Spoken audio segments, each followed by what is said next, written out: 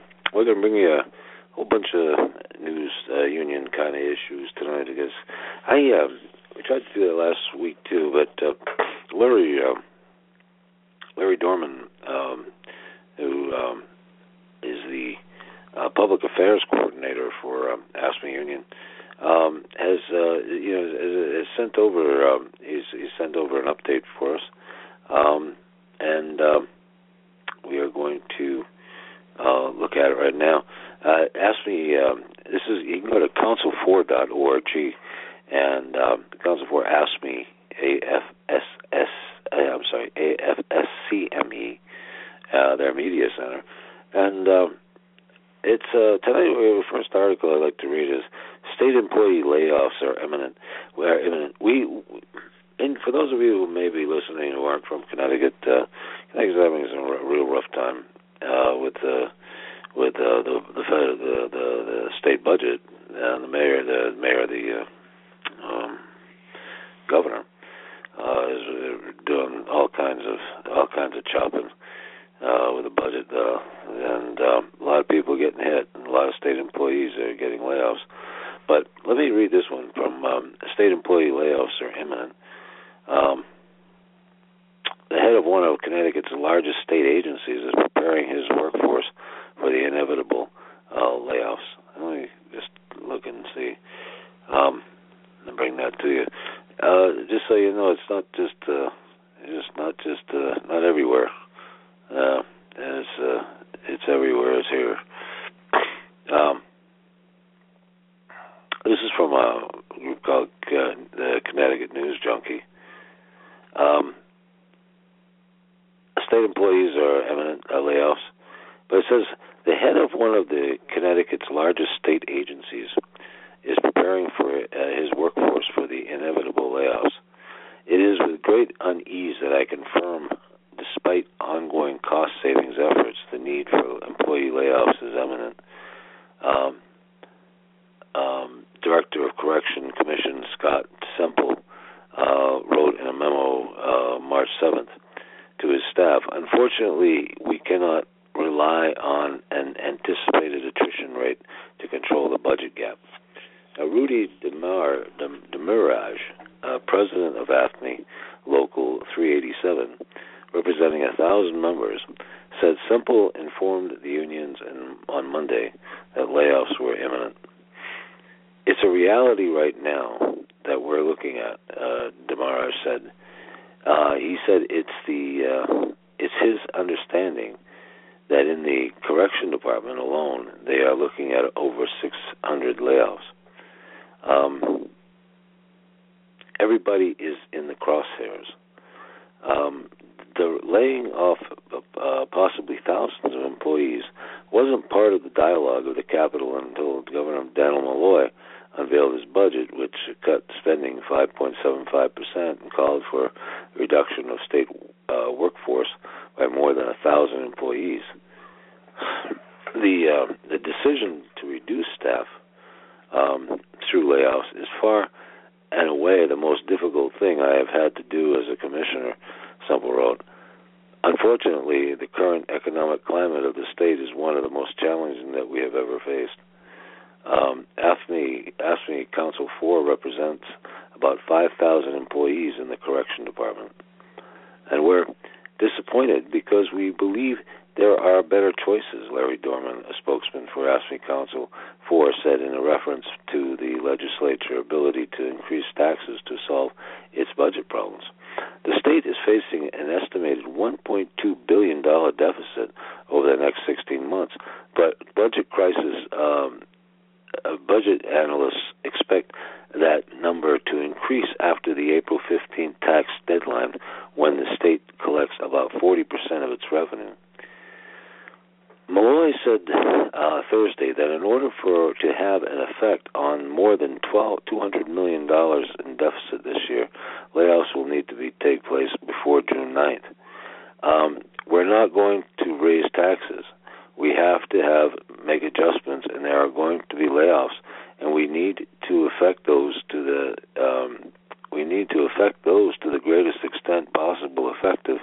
Malloy said Thursday we need to affect those to the greatest extent possible effective. I don't make that much sense, but okay. We're not going to raise taxes. Yeah, I just read that. We're not going to raise taxes. We have to make adjustments, and there are going to be layoffs, and we need to affect those to the greatest extent possible effective. I don't know what that means. But anyway, Malloy said Thursday in New Haven.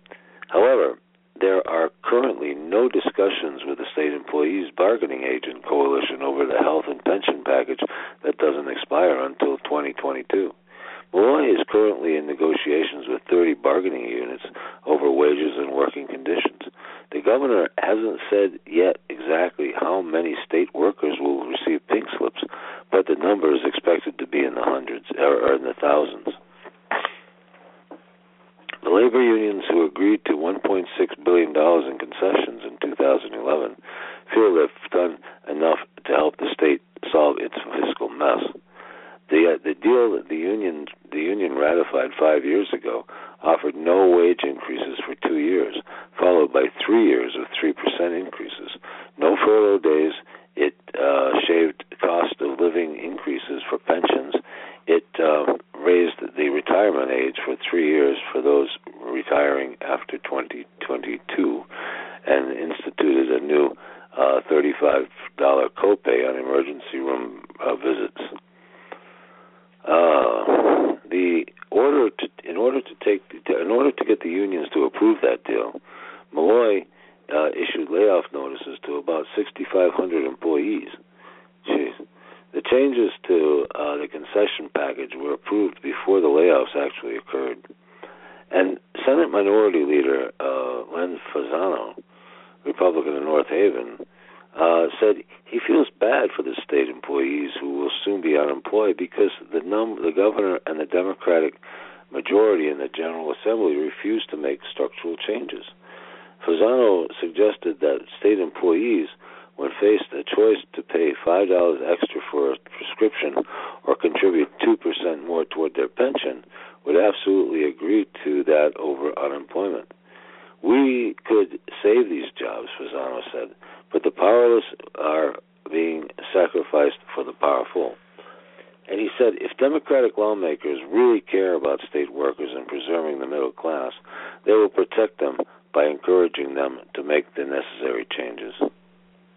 There you go, folks. That's basically where it's at, you know. Yeah, it's interesting. Very interesting. But anyway,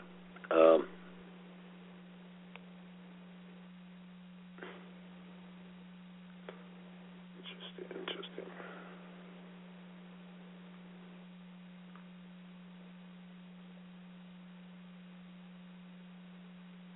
Huh. It's kind of funny. Got an ad on there. Uber safe rides, safe communities. Sorry, folks, I shouldn't have said that. But anyway, Connecticut governor set stage for possible state layoffs. Okay, so let's read some more of this. Again, we're reading from the AFSCME newsletter put up by Larry Dorman, and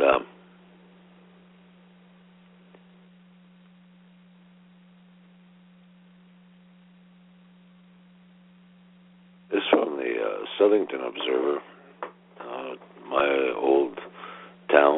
in for many years. But it says, Connecticut governor sets stage for possible state layoffs. Oh, this is interesting. For some reason. That's odd.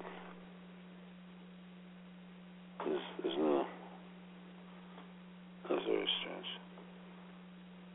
Huh. That's so weird. For some reason, half of this website, there's no article. So, weird that is. Alright. See what else we got. That is so weird. Sorry, folks. It looks like that original article was taken down or something, or redacted or something weird. That's really strange. Okay. Well, anyway, let's get out of here. Sorry, I can't read that one. GOP leaders suggest furloughs to prevent state employee layoffs. Now, this is something that, might want to consider. I understand. I mean, I don't know. If you put yourself in those positions where you have to come down to a furlough or layoff or something, it's pretty rough. What is wrong with this? I can't seem to. This is so strange. I get these articles that come, but they're totally redacted. It doesn't make sense.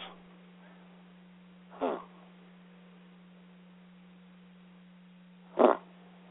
Strange that is.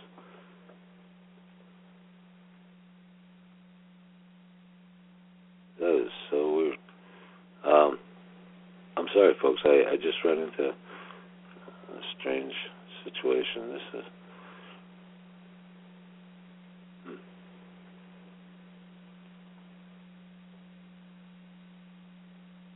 Wow.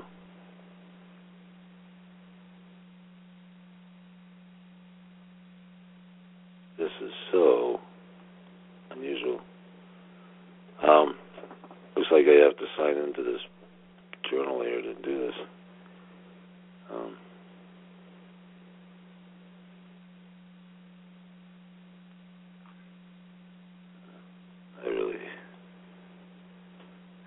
Okay.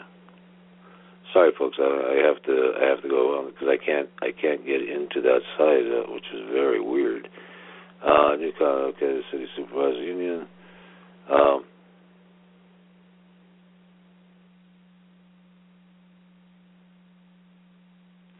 This is, I don't know if anybody recalls, I'm sure you do if you're from Connecticut, but General Electric's $3 billion retiree health cut escalates employers' exodus. The disclosure by General Electric that it will save billions of dollars as it pairs the health care coverage of thousands of its retirees in the latest in a series of blows to the once rich benefit package at some of the nation's best-known companies. This really hurts. That's why I'm so in favor of universal health care, and it just has to be.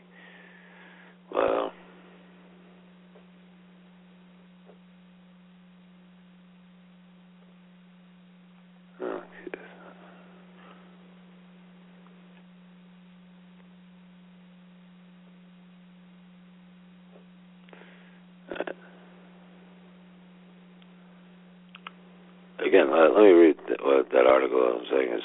General Electric's $3 billion retiree health cut escalates employer exodus.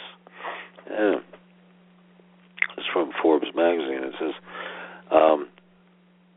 the disclosure by General Electric that it will save billions of dollars as it pairs the health care coverage of thousands of its retirees is the latest in a series of blows to the once rich benefit packages at some of the nation's biggest known companies.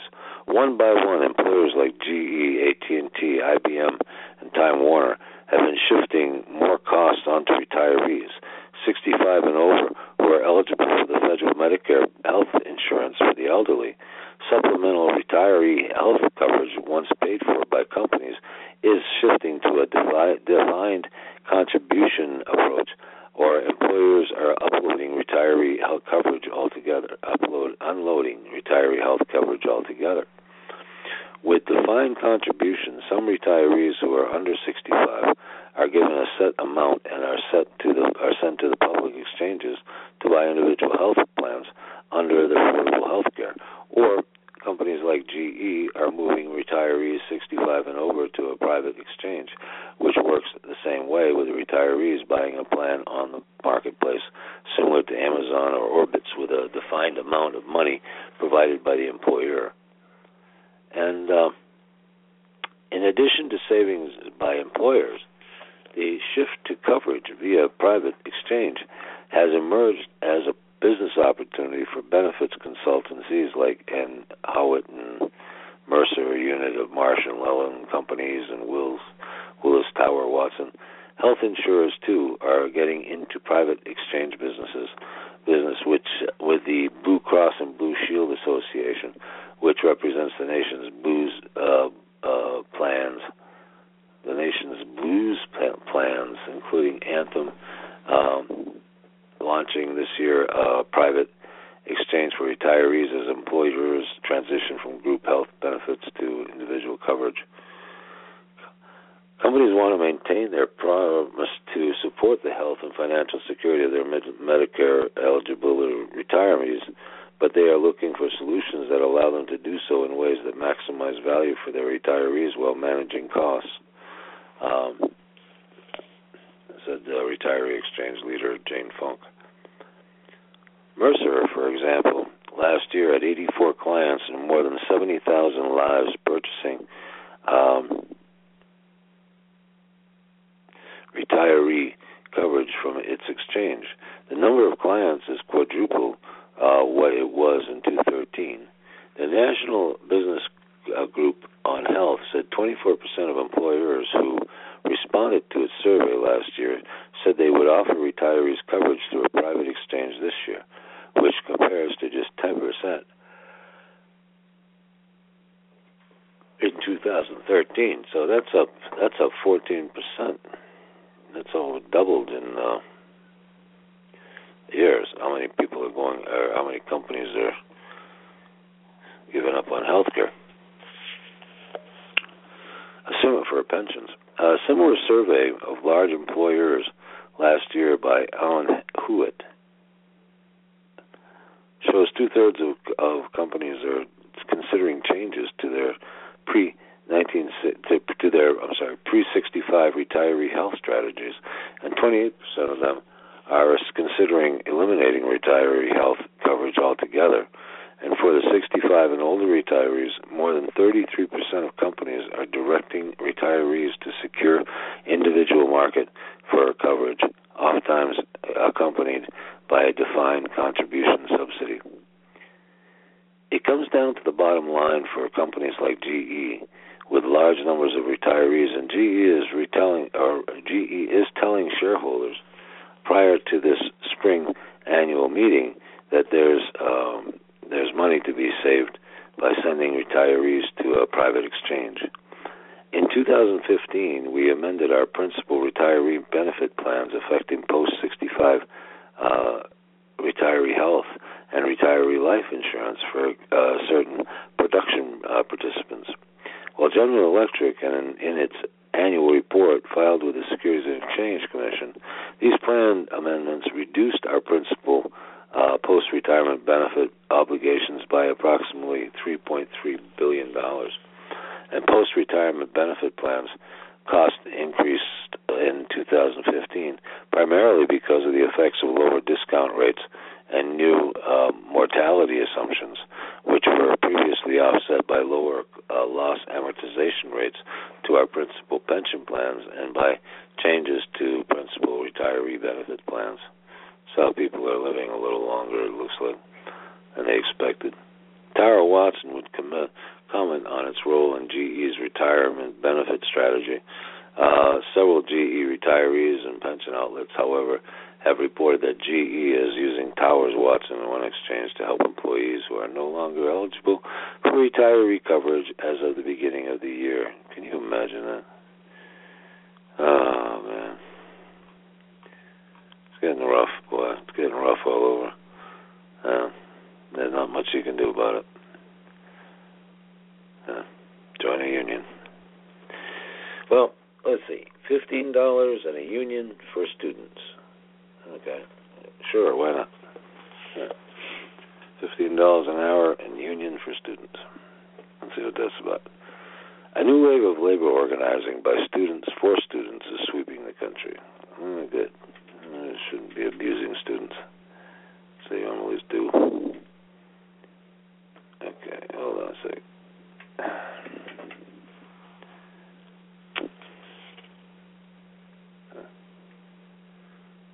What's the difference between a student and a worker? In 1968, members of the League of Revolutionary Black Workers took over South End Wayne State University daily newspaper and gave it a new subtitle: "One class-conscious worker is worth 100 students." In 2015, Hillary Clinton released her debt-free college plan, calling for students to work 10 hours a week without getting paid. Both ideas are off. The first needs updating in a world of tuition and debt, and the vast majority of students are also workers. This includes upwards of 1 million students working on campus, on par with Walmart domestic workforce. The second, the idea that student work should be compensated or treated any differently than other work is the target of a new national movement. In February 26, 300 students at the University of Pittsburgh marched calling for $15 an hour for student workers. Following the action, United Students Against Sweatshops launched a student worker organizing committee to bring hashtag 15 on campus to schools across the nation. These efforts build off a September victory in Seattle, where student workers at the University of Washington won the same $15 wages as others in the city. And nationwide, students are demanding higher wages and end to harassment and discrimination on the job, just because protections and more. Therefore, these demands set the stage for larger battles over the means and ends of higher education. In this post, students from 5 campuses talk about their campaigns to win higher pay and labor rights. The Post is the latest edition of the nation's student and youth organizing feature, edited by James Kronsky. For more, check and whatever. In Scott Walker's Wisconsin, a new kind of labor movement.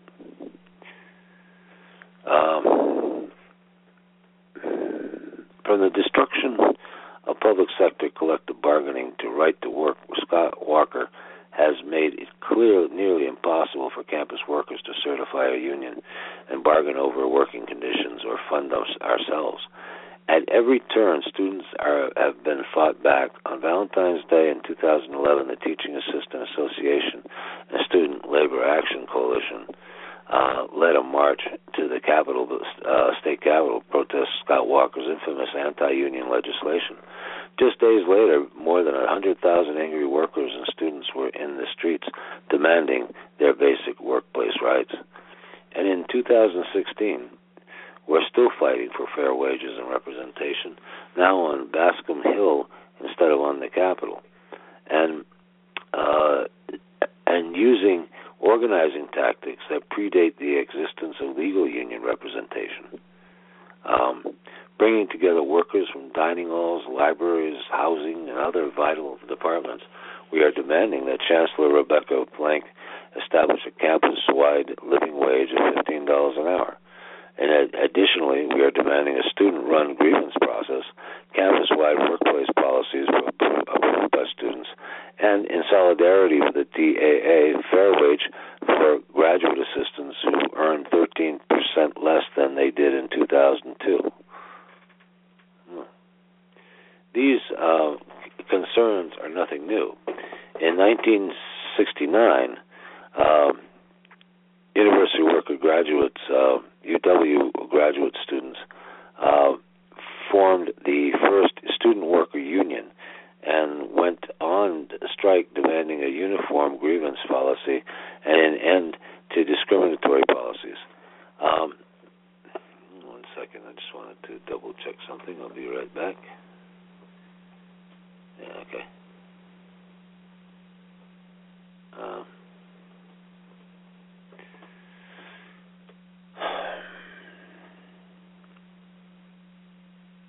Yeah. So undergraduates refused to go to class in solidarity.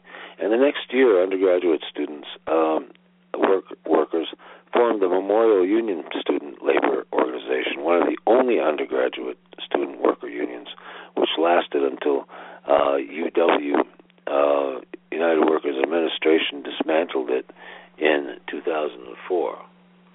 UA, I'm not sure. In February, the Student Labor Action Coalition delivered our demands to the Chancellor, she said. And since then, we have called on her hypocritical speaking engagements, addressing poverty in the greater Madison area, and brought the fight to the workplace, picketing at dining halls and engaging student workers, students, and allies. Together, we are fighting not only poverty, wages, and poor workplace conditions, but systematic discrimination. Student workers report sexual, sexist, and homophobic and harassment from management. And one worker was told by human resource staff that the solution to an inaccessible workplace was to keep her disability out of the workplace. Just a few months later, she was illegally fired on the basis of her disability. Wow. All right. The administration says that the student hourly positions are never meant to pay for someone's college education, and that student workers are students first. And likewise, the campus-wide raise to $9 that it announced last month is inadequate for undergrad student workers and didn't affect nearly half of us. Meanwhile, the chancellor says she can't envision a raise beyond $9 an hour in the foreseeable future, and students are fed up, and our collective power, we believe that we can win. It's interesting. When I was in college many years ago, the minimum wage back then was only, I don't know if it was, I can't remember if it was maybe $3, $3.50 an hour, maybe something like that. Yeah, probably that. Back in the 70s, the $3.50 an hour or something like that was maybe minimum wage. I think in the early 70s it was only $2 an hour, and then it went up later. But when I was a student, that was the best you got. You got minimum wage, and you did everything that you had to do. Whatever it was, janitorial work to telephones to tutors to whatever, and I did most of it when I was in college. But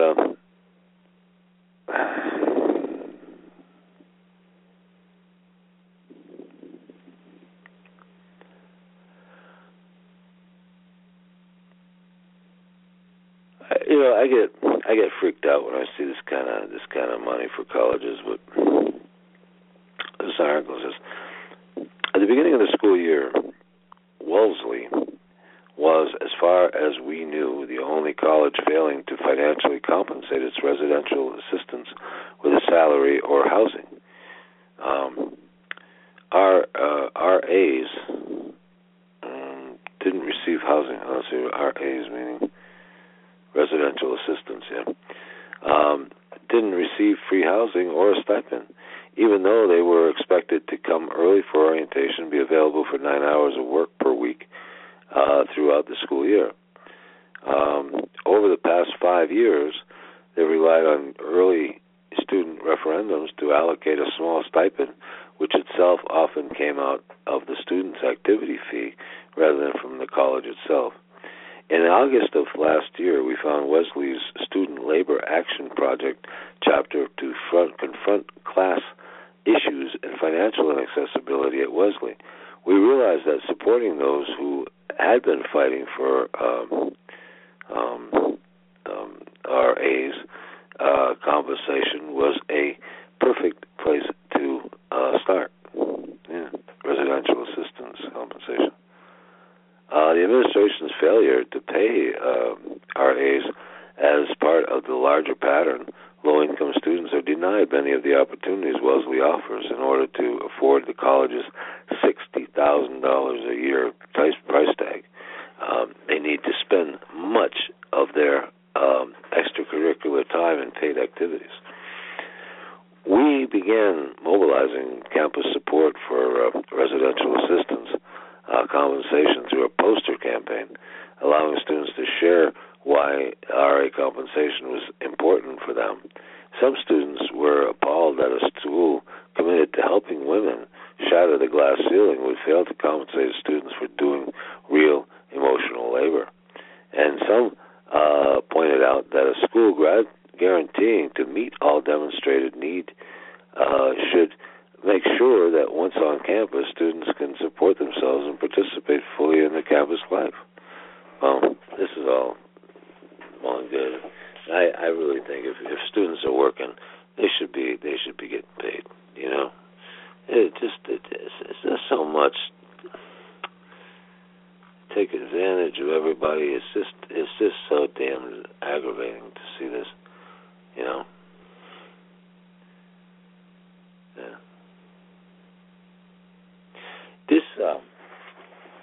This might be interesting. This one here, you know, this is interesting because the GOP in our state offers cuts, furloughs to close deficits, and to restore hospital funds. I'd like to read that because, you know, in one of the big issues here is that cutting off funding to hospitals, you know, to nonprofit hospitals, to hospitals, period, for Medicaid and so on. And but I wanted to read this because it's critical that they find a way to cover those costs in our state anyway. House and Senate Republicans would furlough all state workers to 2 days, reduce legislators' pay, eliminate posts in Governor Daniels' administration, and reduce spending for education, social services, and other programs to balance state finances by June 30th. The GOP says its plan would not only close a $220 million shortfall, but would restore $140 million in suspended payments owed to Connecticut hospitals. That's a lot of money, folks. Yeah. And Republicans who would cancel a $24 million deposit into the sales tax revenue sharing program, arguing that such much larger projected deficits in the near future almost certainly will scuttle the Democratic majority's 215 plan to begin sharing sales tax receipts with cities and towns starting next fiscal year. And while Malloy said through a spokesman that he disagreed with some portions of the plan, the Democratic governor called it an honest effort and indicated he would sign it into law if enacted. Well, Malloy challenged legislators from both parties last week to offer ideas to mitigate the deficit and restore hospital funds. Well, Democratic legislative leaders wrote the governor Monday and said they still are developing several ideas involving municipal aid, state contracts with private vendors, and other options. But Democrat lawmakers and Governor Malloy have failed to lead our state and have driven us into the ground, Majority Leader Themis Kalides, Republican of Derby, said, "It's extremely challenging to fix a budget with only a few months left in the year, which is why Republicans asked Democrats to work together at the start of the year to address our imminent deficit. By now, most money has already been spent. This deficit mitigation package enables us to make the most of remaining state funding with target cuts. But to the legislator, the preservation of most vital state services. We are facing the byproduct of failed Democratic fiscal policies, not a new economic reality," said Senator Majority Leader Len Fasano, of course, a Republican of North Haven. But Republicans have been predicting this fiscal crisis for over 6 years and offering our ideas to address the problem time and time again. And the Democrats got our state into this mess, but it's Republicans who will lead us out. Yeah, right. Okay. Yeah. I love the Republican optimism. What the hell are they going to do? The only thing I agree with them on is definitely, getting that money back to the hospitals, cover the Medicaid programs, and oh man, you can't shortchange these hospitals by that kind of money. How are they gonna help? How are they gonna do? Well, they reject everybody on Medicaid. So I'm still rambling here, I know, but let me keep going. Many program cuts and 2 furlough days. That's what they're offering people there. The Republican plan cuts about 15% from the fourth quarter funding for most components of the state budget, which would save about $83 million. But another $33 million in reductions would be ordered also across a variety of programs, including $12.9 million for charter schools that would reduce the state's per student payment from $11,000 to $9,625. And Connecticut's public colleges and universities would shoulder a hefty share of the cuts, losing about $33 million. Republicans also want to save $8 million by asking all state employees to take 2 unpaid days off before June 10th. Jeez. Fasano and Clarides said this would require negotiations with state employee bargaining units to get all unionized personnel included. But Fasano, who predicted that many rank-and-file workers would agree to this, especially if it were part of a large plan to forestall any layoffs. It is still unclear whether they would be possible whether it would be possible. And Malloy's plan to balance the next fiscal year budget hinges upon reducing the workforce by several thousand workers, according to his budget director. The governor, who has said layoff notices are likely to go out very soon, would be hard-pressed to reduce the workforce by more than 1,500 people through retirements and other attrition alone. This is an honest effort, Malloy spokesman stated of the GOP plan. If this plan or others like it were negotiated and passed by the General Assembly, the government would sign it. But I don't know if it's going to save our state or not. It might. Yeah. It might.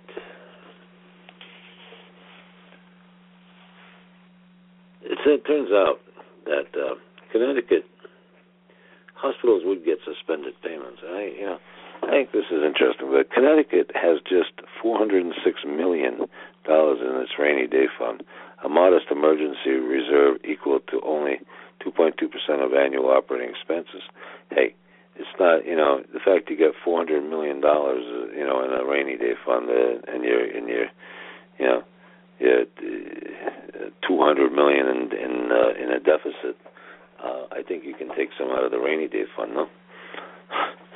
Besides sparing the reserve from being reduced further, The other big prize in the Republican plan, GOP leaders argue, is that it would restore $31 million in state funds owed to hospitals. Making those payments would trigger release of another $109 million in matching federal funds to Connecticut, which would be sent to hospitals. So, my God, I mean, it's just ridiculous that they don't do this. The hospital industry has argued in recent years it has come under extreme financial duress as a state provider tax has changed dramatically. The Malloy administration has countered the hospitals that hospitals do a lot more business treating Medicaid patients since Congress passed the Affordable Health Care Act, and that facilities still can afford to pay their executives exorbitant salaries. Oh, that's interesting. Hospitals originally paid about $350 million in provider taxes in 2011 to 2012. The program's first year, but got back $400 million in state and federal reimbursement payments. Wow. Hospital originally paid about $350 million. I just read that. This mix gradually shifted, though, as the state struggled with one budget deficit after another. This fiscal year, the hospitals will pay at about $560 million. And after Malloy recently suspended the $140 million owed them by June 30th, expected to receive back just $22 million this fiscal year.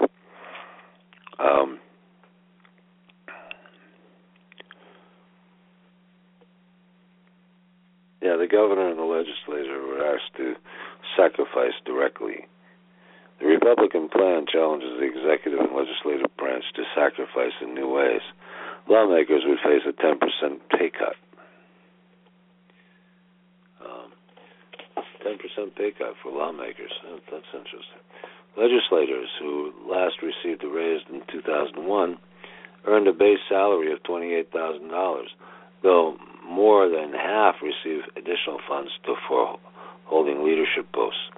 Those compensation and total compensation is $32,241 for assistant leaders and committee chairmen, $34,000 for deputy leaders, $36,000 for majority and minority leaders, and $38,000 for the House Speaker and Senate President pro tem.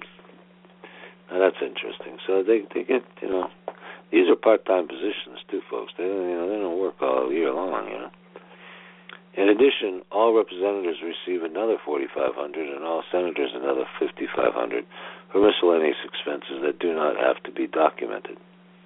So, in other words, here's a $5,000 kick in your ass here, just put it in your pocket. You don't have to account for it.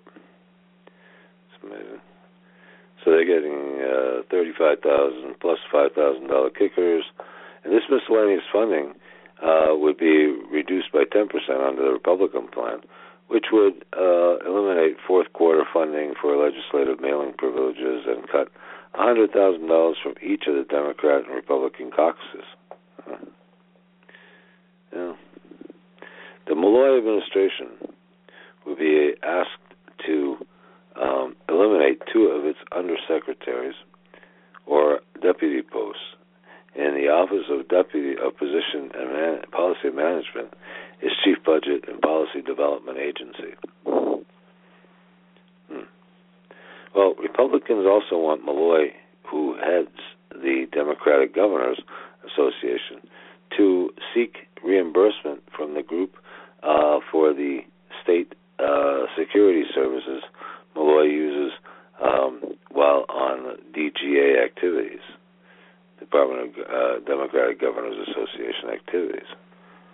And this would save $50,000 a year more, according to the GOP plan. So I can't believe it. I didn't know that, but Malloy is actually the counterpart to what Christie was. Chris Christie was the Republican national Republican group of governors, Yeah, the Republican Governors Association, and Malloy is actually Democrat Governors Association. Interesting. Is sharing sales tax receipts an impossible promise? Yeah, I think so. They wanted to share sales taxes with the town to offset the car taxes they're taking away. The GOP did backtrack on some of its fiscal principles to put this plan together, including sweeping about $22 million from more than a dozen small funds. They also recommended canceling a previously approved transfer of $18 million in state revenues from the fiscal year to the next. So while that eliminates $18 million in red ink this year, it would add to a matching amount for next fiscal year's projected deficit.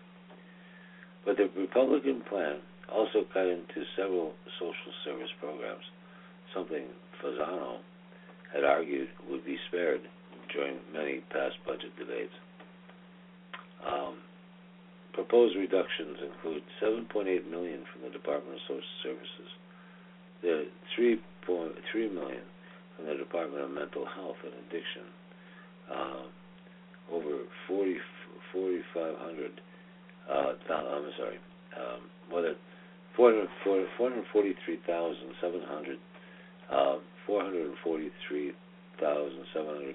from the Department of Public Health, and more than $313,000 from the Department of Rehabilitative Services. So these are all massive reductions that they're taking out of these departments that are already way behind. I mean, Department of Social Services in the state of Connecticut, my God, you take away $8 million from them, you're going to be hurting a lot of people. And the $3 million from the Department of Mental Health and Addiction, there goes all your addictive services. My God, $3 million is a lot of money. It means a lot to a lot of people that are on heroin and all these other things. They're talking about these addictions and they're trying to help them.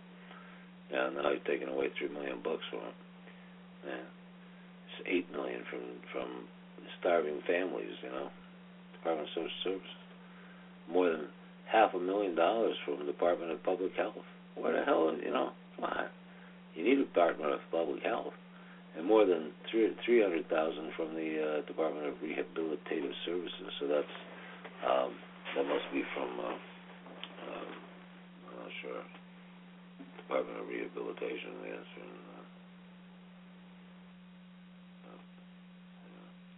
The Connecticut Children's Medical Center, Connecticut Mental Health Center, Sports Services for AIDS patients, lead poisoning prevention amongst children, and education, aid for blind children, were among many programs targeted for cuts. And this is just downright, unacceptable. And when asked about the fund sweeps and cuts to areas we had argued to protect in the past, Fasano said these options could have been avoided, and alternative Republican plans to cut state spending might have been taken seriously over the past 12 months. And with only 3.5 months left before the fiscal year ends, there are not as many deficit reduction alternatives as we would like, he said. And Fasano and Clarides have been pushing since last April to restructure state spending on labor. Besides tighter restrictions on overtime, they also have argued for Malloy and the state employee unions to reopen an existing contract, increase workers' health insurance costs, eliminate longevity pay,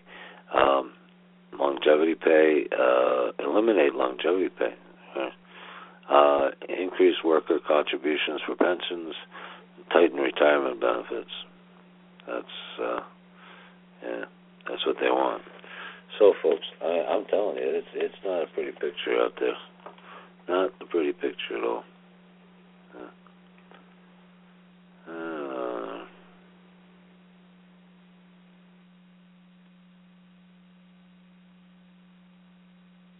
This was interesting because,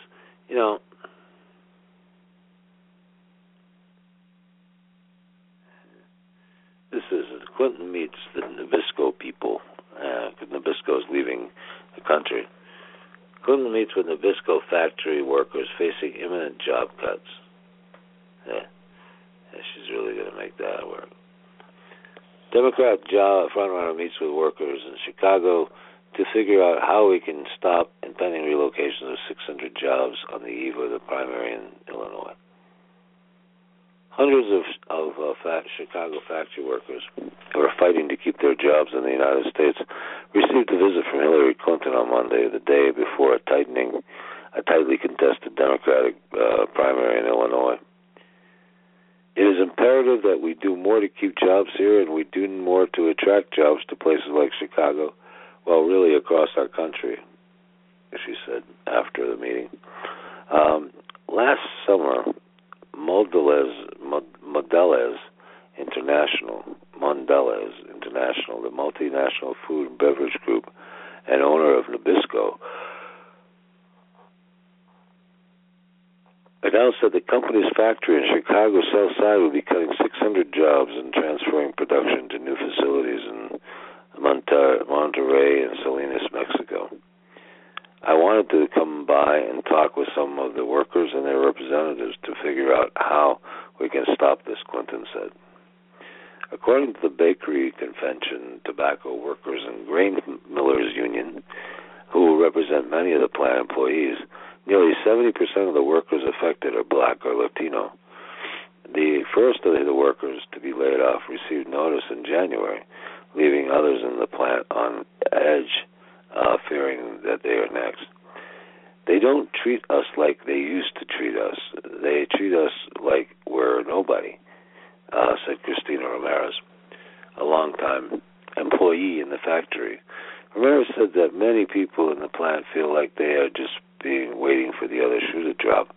We're just going to keep doing the best we can, do as long as we can. And Ramirez, who has worked in the South Side Bakery for 32 years, is a third generation Nabisco employee, with her mother and grandmother both having worked at the factory going back over half a century. Ramirez's grandmother emigrated to Chicago from Mexico before taking a job at the plant, but looking for economic opportunity.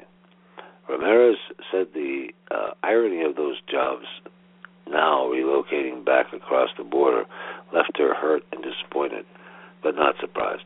My mother said it was going to happen. She said, mark my words, if she was alive, she would say, I told you so. The factory, which produces popular cookies like Oreos and Chips Ahoy, was built in 1950, and once employed as many as 4,000 people. It is one of the dwindling numbers of unionized manufacturing sites still remaining in the community that has been disseminated by half a century of deindustrialization and globalization. According to the Bureau of Labor, Chicago lost 1.3% of its manufacturing jobs between August 2014 and August 2015, a time period when manufacturing was up by 0.9% across the U.S. About 1,000 employees remained at the Mondelez plant before the cuts were announced. And it's pretty sad out there. This is a long article, but I feel very bad for these guys. You know, they're going to lose their jobs, and where are they going to go? You know, 3 generations of workers, you know, since 1950. You know, they're gone. I don't eat Nabisco stuff or cookies and stuff like that anymore, but, you know, if I did, I wouldn't be eating those guys anymore. No Oreos, no Nabiscos for me. Huh. Yeah. So anyway, that's happening there. Let's talk about Trump eyes the Republican breakthrough via wins in Florida and Ohio.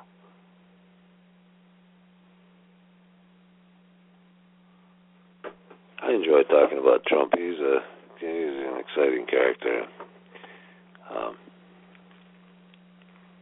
Pretty much revolutionizing the entire political landscape, at least in this election.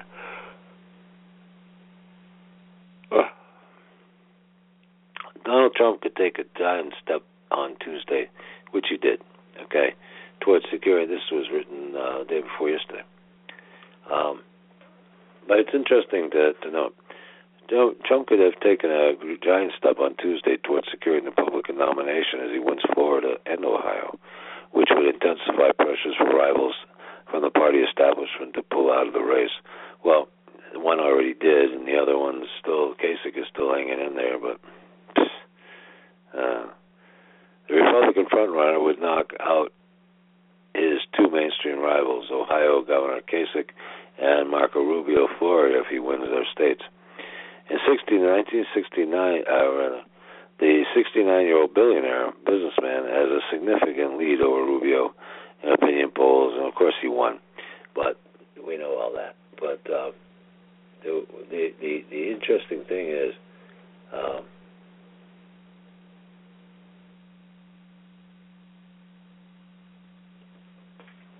now it says,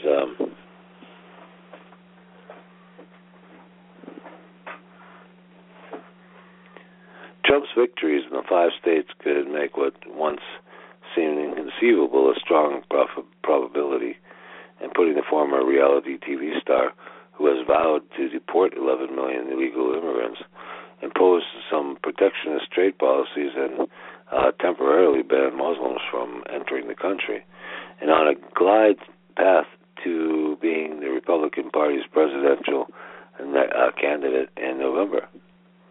And Trump drew first blood on Tuesday, winning the Northern Mariana Islands caucuses with almost 73% of the vote, and the win in the U.S. Pacific Commonwealth gave him 9 delegates. And on the Democratic side, former Secretary of State Hillary Clinton, 68, could put some distance between herself and rival Bernie Sanders, 74 years old, as U.S. Senator from Vermont in Tuesday's elections. And opinion polls gave her a big head start, okay, in most of the states she won. But anyway, it's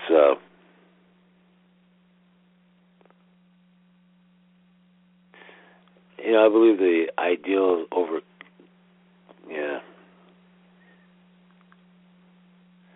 Kasich, 63 years old, slammed Trump for a series of comments he has made over the years disparaging women.